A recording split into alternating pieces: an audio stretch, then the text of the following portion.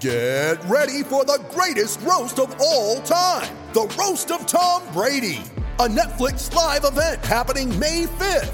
Hosted by Kevin Hart, the 7-time world champion gets his cleats held to the fire by famous friends and frenemies on an unforgettable night where everything is fair game.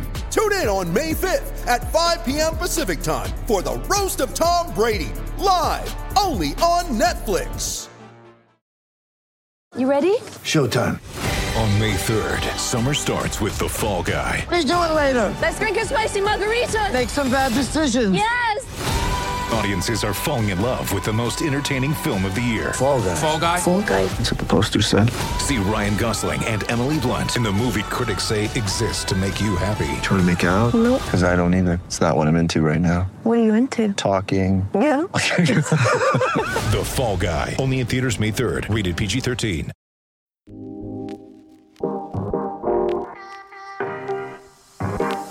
It's playoff time. Big stakes, bigger promotions. Every day of basketball's playoffs, DraftKings will have $20,000 in total prizes up for grabs. The best part? It's free to get your shot at these daily cash prizes. DraftKings will be offering 2 free-to-play pools every day of the NBA playoffs, offering players a free shot at $20,000 in total prizes. DraftKings free-to-play pools are easy to enter.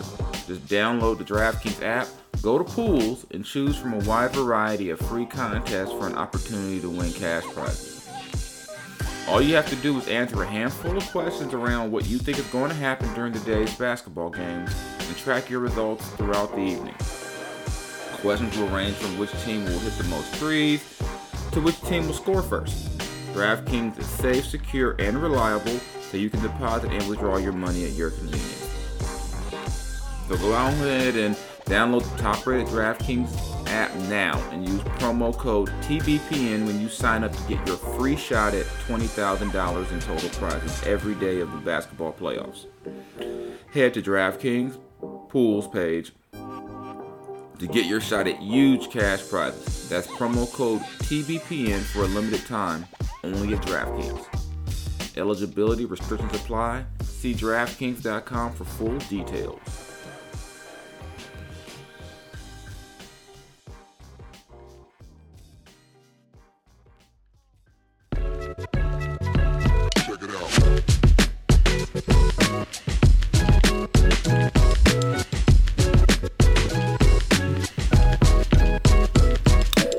Hello everyone, what's going on? I'm back. This is Jason Jones bringing you the latest episode of the Ruler of the Court podcast, the court that I rule, where we talk Sacramento Kings, we talk hip-hop, and who else knows might come up on this show. Oh, it's me again, Jason Jones, and not only am I back, guess who else is back for another season? Luke Walton, Kings head coach, much maligned by, as I call it, a very vocal and angry part of the fan base, and even some media folk. I'm still getting used to this whole notion of media folk being so emotionally invested in a team. Like, it's still a weird thing for me. Maybe I'm old now and this is just the way things are, and the lines have been blurred between traditional media, you know, radio personalities, TV personalities, so on and so forth, so much that, you know, the team you're covering can elicit some type of emotion out of you. But yeah, pretty much you got a lot of pissed off people right now over Luke Walton being back, and I'm not surprised he's back, as if, you know, which was addressed this week in the on Tuesday, actually, the postseason press conferences with Luke Walton and Monty McNair. Nice little fun Zoom time for us. But as I said earlier this week in the first episode of the week, generally you go into the last week or so of a season, and if a coach is going to get fired, you pretty much know. Like I said, the only time covering this team I was surprised when a coach got fired was when Michael Malone was fired, which of course was a whole shit show situation anyway. But I just hadn't heard or felt any rumblings that Luke was on his way out. we at theathletic.com, myself and Sam Amick had the story about the whole, as Monty McNair said, that didn't come from him, but came from our story, the whole gap year approach, as essentially using this season to analyze, evaluate, and not make any judgments on really anyone. As far as the coaching staff, it was more about evaluating the players, and it's essentially Luke would have had to. This is my assessment. Would have had a record like the Rockets had this season, in order to really justify and give the front office reasons to remove him. But that didn't happen. The team actually finished with the same record it finished with last season, 31-41. Luke is 20 games under 500 in his 2 seasons, but that's still, as I'm always remind y'all how crazy it is, there's still the second best winning percentage of any coach in the Sacramento era, behind, of course, Hall of Famer Rick Adelman. So, let's go ahead and get into this. Let's really get into why Luke Walton is back. And Monty McNair says it wasn't about the money. It wasn't about the $11.5 million guaranteed with no stretch provision in it. So, which would mean that, say you fired Luke Walton today, you better cut him a check right then. He said it has nothing to do with money. It was strictly a basketball decision, and that was it. And of course, a lot of you, most of you, none of us, no one really believes that. Why? Because in anything in business, money is always a factor. Money is always a factor. You look at the NBA, there's guys who play because they make more money than the other guy. And because the team has invested more money into a certain player, that player is going to get more opportunities so that team can justify that salary. And that's no different with coaches. No team wants to be paying 2 and 3 coaches. If you're not going to be good anyway, why would anyone want to pay, X amount of millions of dollars to pay someone not to coach? But that's just where we are nowadays. And the Kings have been through a hellacious time with the pandemic financially. That's no secret. They've lost a lot of money, like many franchises in all sports have. And eating that salary, just, especially if you're not sure you can get the guy you want, who you think can turn things around, eating that salary makes no sense. Just from a business fiscal management point of view. And people will counter that, well, what if they don't win, with Luke Walton? Number one, people forget the market we're in. This is Sacramento.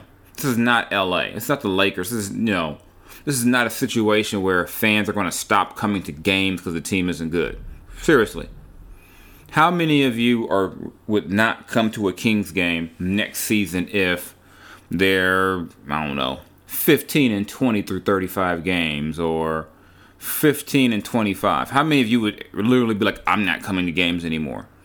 I think after this past season where people couldn't come to games, people are coming to games anyway. So, miss me with the I'm not going to come to games, because after 15 years of missing the playoffs, ownership that didn't have money to spend for years or didn't want to spend money, nearly moving, twice? We had at least 2 last games in Sacramento. After all that, if you're still coming to games now, I do not believe you if you say Luke Walton is going to be the reason why you don't come to games. I just don't believe you. I'm going to say that again.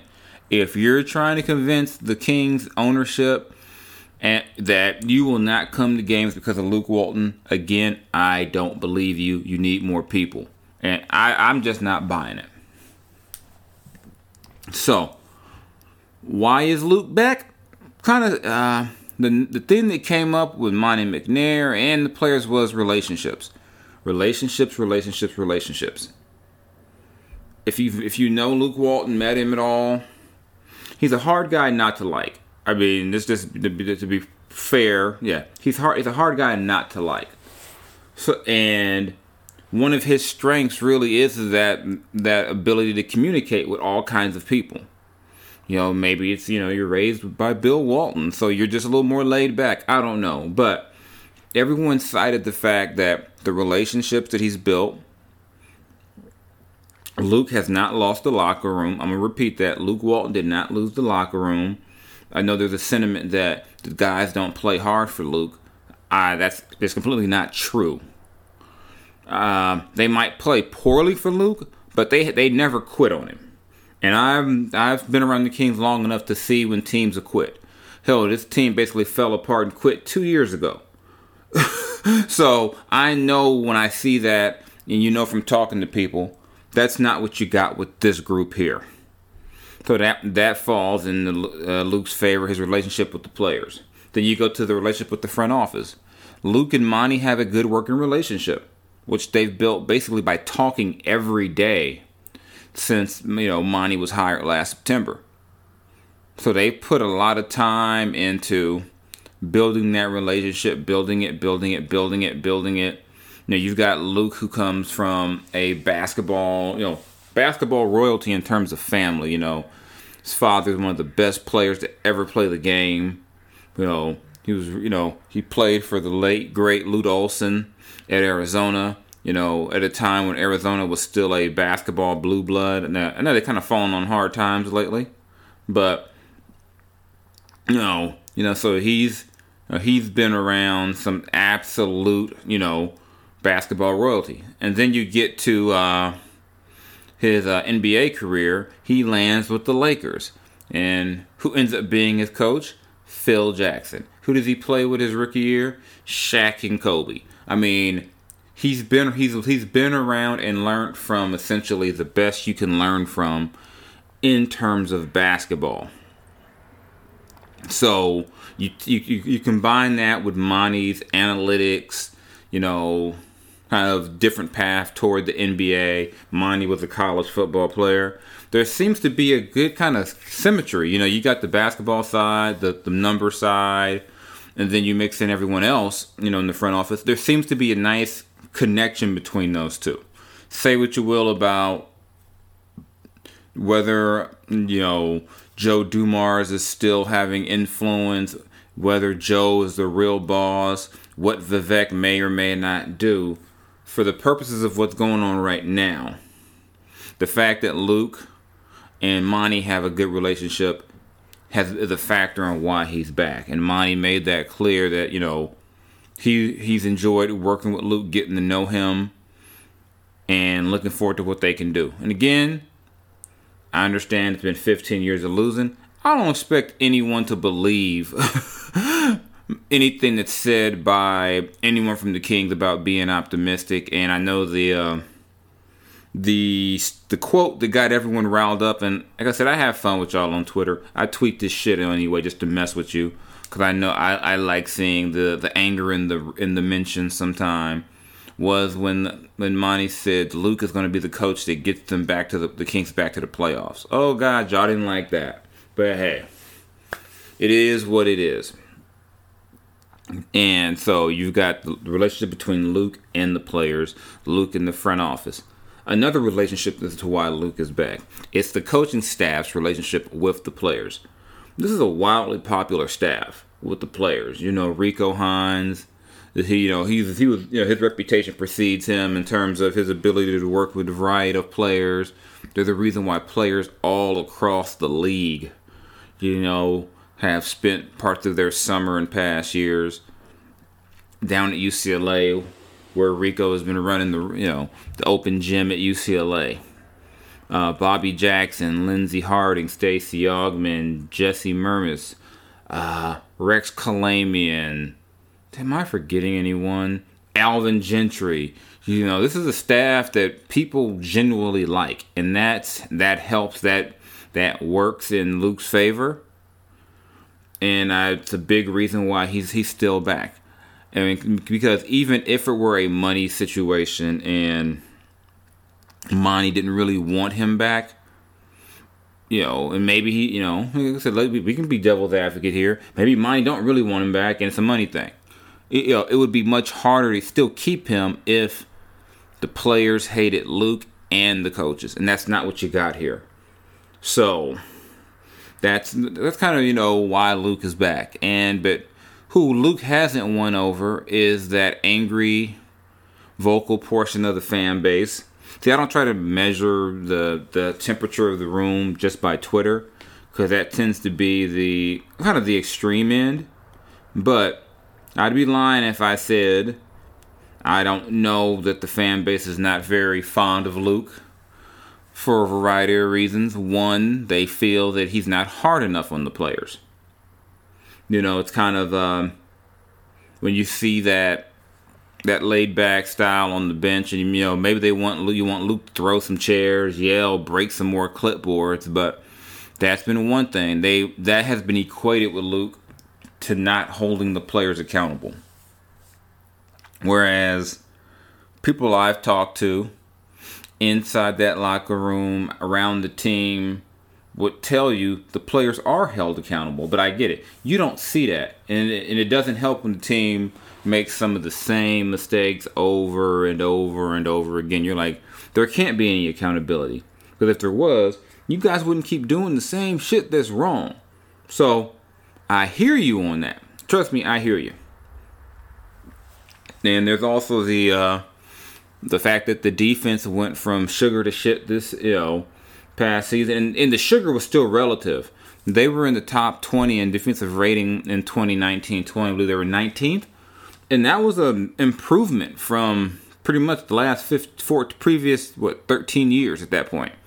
It's in terms of defense. That was like wow, that's amazing. Good job, y'all. Good job, y'all. But what was the problem? This past season, that defense went all the way down the toilet. And then that toilet got backed up. So you just kept on piling more bad defense on top of more bad defense. I mean, they went through a stretch where giving up 130 a night was common and expected. Just a lot wrong with the defense. A whole lot wrong. And some of that can be attributed to scheme, which is which is part of coaching. The coaching staff has to take part of the L for that defense last season. So that's one reason, but still, you can't, it's much easier to fire a coach than it is a player. And a lot of people just figure you got to fire Luke for that. People don't want to take into account that the roster wasn't as good as it was the previous season. That they lost one of their better, more versatile defenders in free agency, Kent Bazemore, who will be, he'll be in the play-in game on Friday, but could end up being a contributor on a team that still made the playoffs. I mean, there's other factors into this, but hey, it was one of those things where Luke just did not endear himself over with the fans well because the team, had 2 9-game losing streaks. Just things didn't go well at times. So even when the team played well, there were still concerns about just how bad they were defensively. And then you add onto that, there was also a big, as it became, it's funny. People were so mad at Luke. There are actually people who were mad the team was winning late in the season. They're like, damn, you're messing up the draft. My position on that has been clear. I don't give a damn about a draft pick. Stop trying to wait for you wait on a kid to save you and try to learn how to win. You know how to lose. You're very, very well versed at losing. You're one of the best in terms of losing. The Kings have been the best at losing overall for the last 15 seasons. They haven't been to the playoffs that whole time. Tied the NBA record for most straight seasons out the playoffs. So I was not in favor, if I had to say, of them just all out emptying the bench and tanking. But even them winning made people mad, which was hilarious to me. But those are just some of the things that people would say is why they want Luke Walton out. Problem, like I said, but you can look at the financial factor. You look at the fact that I don't think anyone would disagree that until the trade deadline, they were woefully undermanned in terms of depth on the bench, which contributed to some of those losses. I can let you in on a little secret. When the team had that first, maybe it's not even a secret, but when the team had that first stretch where they won 7 of 8. Everyone around that team knew it was a matter of time before that thing was going to fall apart. Why? Lack of depth. You knew that playing these guys the extended minutes they were playing eventually there was going to be a consequence, and guys were going to get worn down. And guess what happened? Guys got worn down. Losing started happening again. So, hey, when you have that general understanding between everyone of what's going on, it makes it easier to bring Luke back. And you say, you know what, let's go ahead and fix some of those things, address some of those things, and do what we can to make sure that doesn't happen again next season. So, Luke is definitely on the clock. Luke knows that. We all know that.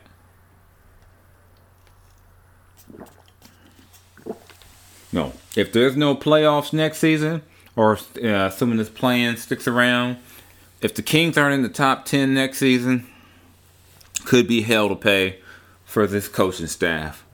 It may be a year late for some of you, but it is what it is. This is what the team is doing. They're going to roll with it. And yeah, I mean, not much else to say about that. I mean, I know some people are pissed. They don't like the decision, but hey, it is what it is. You know, just got to roll with it and see what happens. Just where we're at. And I think it's no secret how they get into the playoffs. It's the defense. It's the defense. Again, it's the defense. Gotta fix that defense.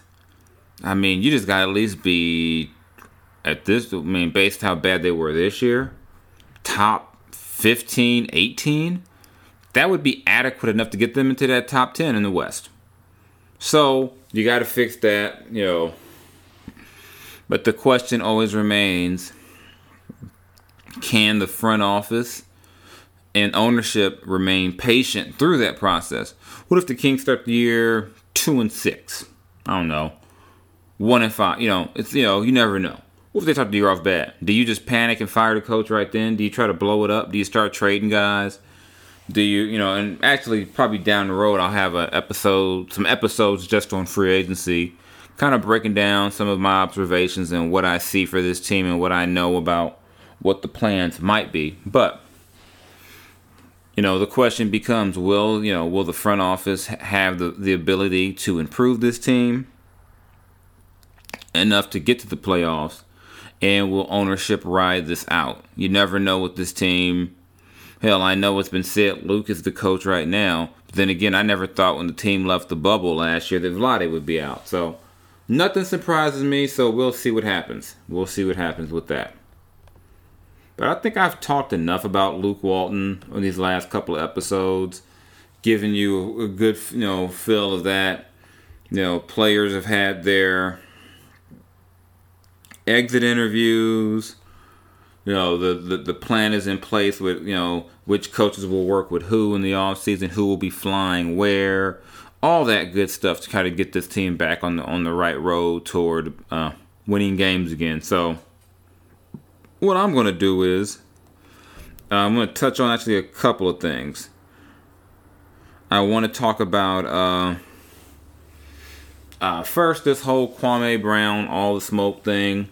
This is not a Kings thing. Well, in the sense that Matt Barnes is a former King, maybe. But I actually want to speak to what Kwame Brown has been saying, and particularly about the way players are covered. And I've never spoken to Kwame Brown before. I've seen him play in person. I've been around the team, when he was with the Lakers, while covering the Kings. So, but I don't know Kwame. I don't pretend to know him. But there is something he points out that is very problematic with the media business these days, where you have, this really apply to Matt Barnes or Steven Jackson because, well, they actually played in the league and they did probably know Kwame. I know Jack definitely did because he played with him. But he brought about how after he first spoke out or spoke on the whole all the smoke thing, his issue with them, how you had members of the media saying how they this is what they think Kwame thinks, this is what they think why Kwame did this, blah blah blah blah blah. That's kind of a problem we've had in our business now, where you have people who speak on what people are thinking, and they don't know these people. And I think on that point, Kwame is exactly right. You can't, we got to get away from just talking heads and people giving their opinions and which is fine. You're going to have that part of the media. I mean, that there's a role in place for that, but people have to also remember their some journalistic principles. That's another issue. People aren't journalists, but you got to be careful, and I think fans and even members of the media should be kind of not tiptoe, but be careful when you hear someone talking about someone they don't know.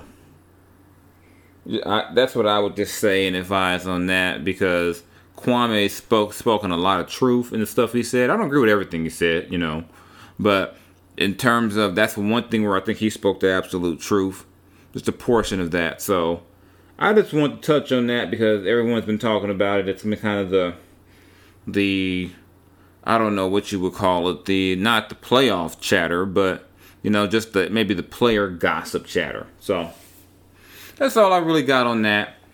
We're gonna close out with the hip hop portion of this show. I got new glasses on, y'all, so things are kind of looking weird right now. I've got these progressive lenses, yeah. So this whole idea that when I look straight ahead, things look normal, but then when I look down, things look different. I can read better. Someone told me I'm just wearing cool ass bifocals. Stop trying to be fancy with the name, whatever. Leave me alone with that. But what we're going to talk about today is this week we celebrate the 31-year anniversary of, in my opinion, one of the best albums in hip-hop history, America's Most Wanted. Ice Cube's solo debut. We all know the story. Ice Cube left NWA. He couldn't work with Dr. Dre anymore, obviously. So he went back east to work with the Bomb Squad. Best known for their work with Public Enemy. And they created a classic. And last year for the 30th anniversary, Cube actually had like an IG Live where he went by track for track and talked about where he was and what he was looking for. And I'm not going to go track for track, but I am going to highlight some of my favorite tracks from this classic album. I believe The Source gave this 5 mics back at a time when that meant a whole lot in hip-hop culture. And just the significance of this album and what it just meant to hip-hop culture. I'm going to first start with the East-West connection. So, this wasn't the first time East met West for music. I mean, DJ Pooh worked with LL Cool J. These guys, a lot of guys, he knew each other from tours, So, I mean, this wasn't, Ice Cube and guys that they were influenced by the likes of, Big Daddy Kane, Rakim. All these guys had, had influence on the West Coast artists. So it wasn't like this was the first time that you had East meets West with production and whatnot. But this might have been the perfect connection because you had the grittiness of NWA Ice Cube and the very unique sound of the Bomb Squad to create this masterpiece. And it starts off with that Better Off Dead intro, and I love a good album that has an intro and all that. It's one of my favorite things. I love theatrics and music, and that's one of the best intros that ever happened. So you jump ahead to America's Most Wanted. America spelt with 3 Ks. America's Most Wanted. The story of, a man who's on the run from the police. 3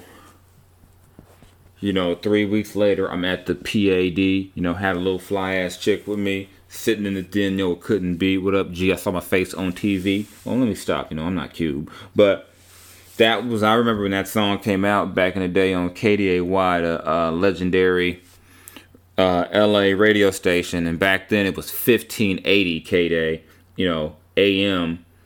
Do people even listen to the damn radio anymore, or is it just all streaming? I don't know. But yeah, that's what I was on back then. And one of the things that made this album so good were the skits. So you go to You Can't Fade Me, that was followed by JD's Gafflin. And, you know, him talking about jacking fools at McDonald's for their Nissan trucks. I mean, who remembers Nissan trucks? I mean, do Nissan trucks exist anymore? Are there any out there still running? You know, but that, you know, that was one of the, you know, like I said, the skits that Cube would have were just classic stuff. And that was one of them right there. Then, you scroll down, you go to some of the best storytelling, some of the most creative storytelling ever. Once Upon a Time in the Projects. You know, just, you know, the life and times of a young man going over to a young lady's house, trying to, you know, see what's up with her. And any of us who have been in that situation can feel the angst, the frustration. You're getting questioned by people. You know, dudes in the parking lot looking at you sideways, like, where you going? All that stuff. That's one of the better, examples of storytelling. I think it really highlighted Cube as a storyteller. One of the ones that highlighted him. And then you jump to Endangered Species, Tales from the Dark Side. Ice Cube and Chuck D together. Two of my favorite all-time artists. You know, the endangered species, of course, being, in this case, young black men. You know, also you have to understand at this time, not that crime in the inner city has been, you know, eradicated completely, but this is a time for those of us who grew up in Southern California where gangbanging had a firm grip on the community, and all you saw in the news were gang killings. So that's what you know. That's where if you grew up around that time, you felt that song, A Gangsta's Fairy Tale. This might be of this whole album, the most creative of them all. You know, of all the storytelling, you know, taking all those classic fairy tale characters and putting them in a straight, you know, hood, you know, situation. Little Boy Blue, you know, and all that stuff. Little Boy Blue was a Crip, all that, you know, just that was probably one of the funnier, you know, the Three Little Pigs. You know, obviously you know who the Three Little Pigs were. All that stuff. One of the, like I said, this is just elite, next level storytelling. You gotta love that. Then another great skit, The Drive-By. Like I said, just great skits, and the skits kind of all connected. And the last song I want to highlight from this album, it's A Man's World. Cube going back and forth with Yo-Yo. And what made this one different was, you know, a lot of times you might have had men and women, you heard, you know, songs, but it wasn't, you know, maybe it's I felt like on this song, they're you know, being equals going back and forth to each other. It wasn't like he's trying to holler at her or she's trying to prove, you know, it felt like two equals going back and forth. And it's still one of my actually my favorite Ice Cube Yo-Yo song is Bonnie and Clyde, but this is right up there too with it. So I just wanted to shout out, you know, 31 years that this album came out. When I played high school football, I used to wear the Ice Cube America's Most Wanted shirt under my football pads my junior year at Long Beach Poly. So shout out to Cube. Shout out to all of you who stuck around and listened to me ramble about Ice Cube and this great album. If you haven't done so in a while, check it out. I think you'll like it. And join me again next week where we'll get some new and different Kings topics. Oh man, it's gonna be a long off season. See, if they were still playing, I'd have more to work with. But yeah, we're gonna, you know, see what we do. We can chat about. So y'all know where to find me. Instagram, Mr. Jones LBC. Twitter, at Mr. Jason Jones. For my work, at theathletic.com. And again, this just in case you forgot, this podcast is brought to you by the wonderful people at the Basketball Podcast Network. The network has grown. We're getting more and more podcasts from NBA teams. Stay on the lookout for all of us. And thanks again for listening. Y'all know where to find me on here. I'll see you when I see you. Catch you next time. I'm out.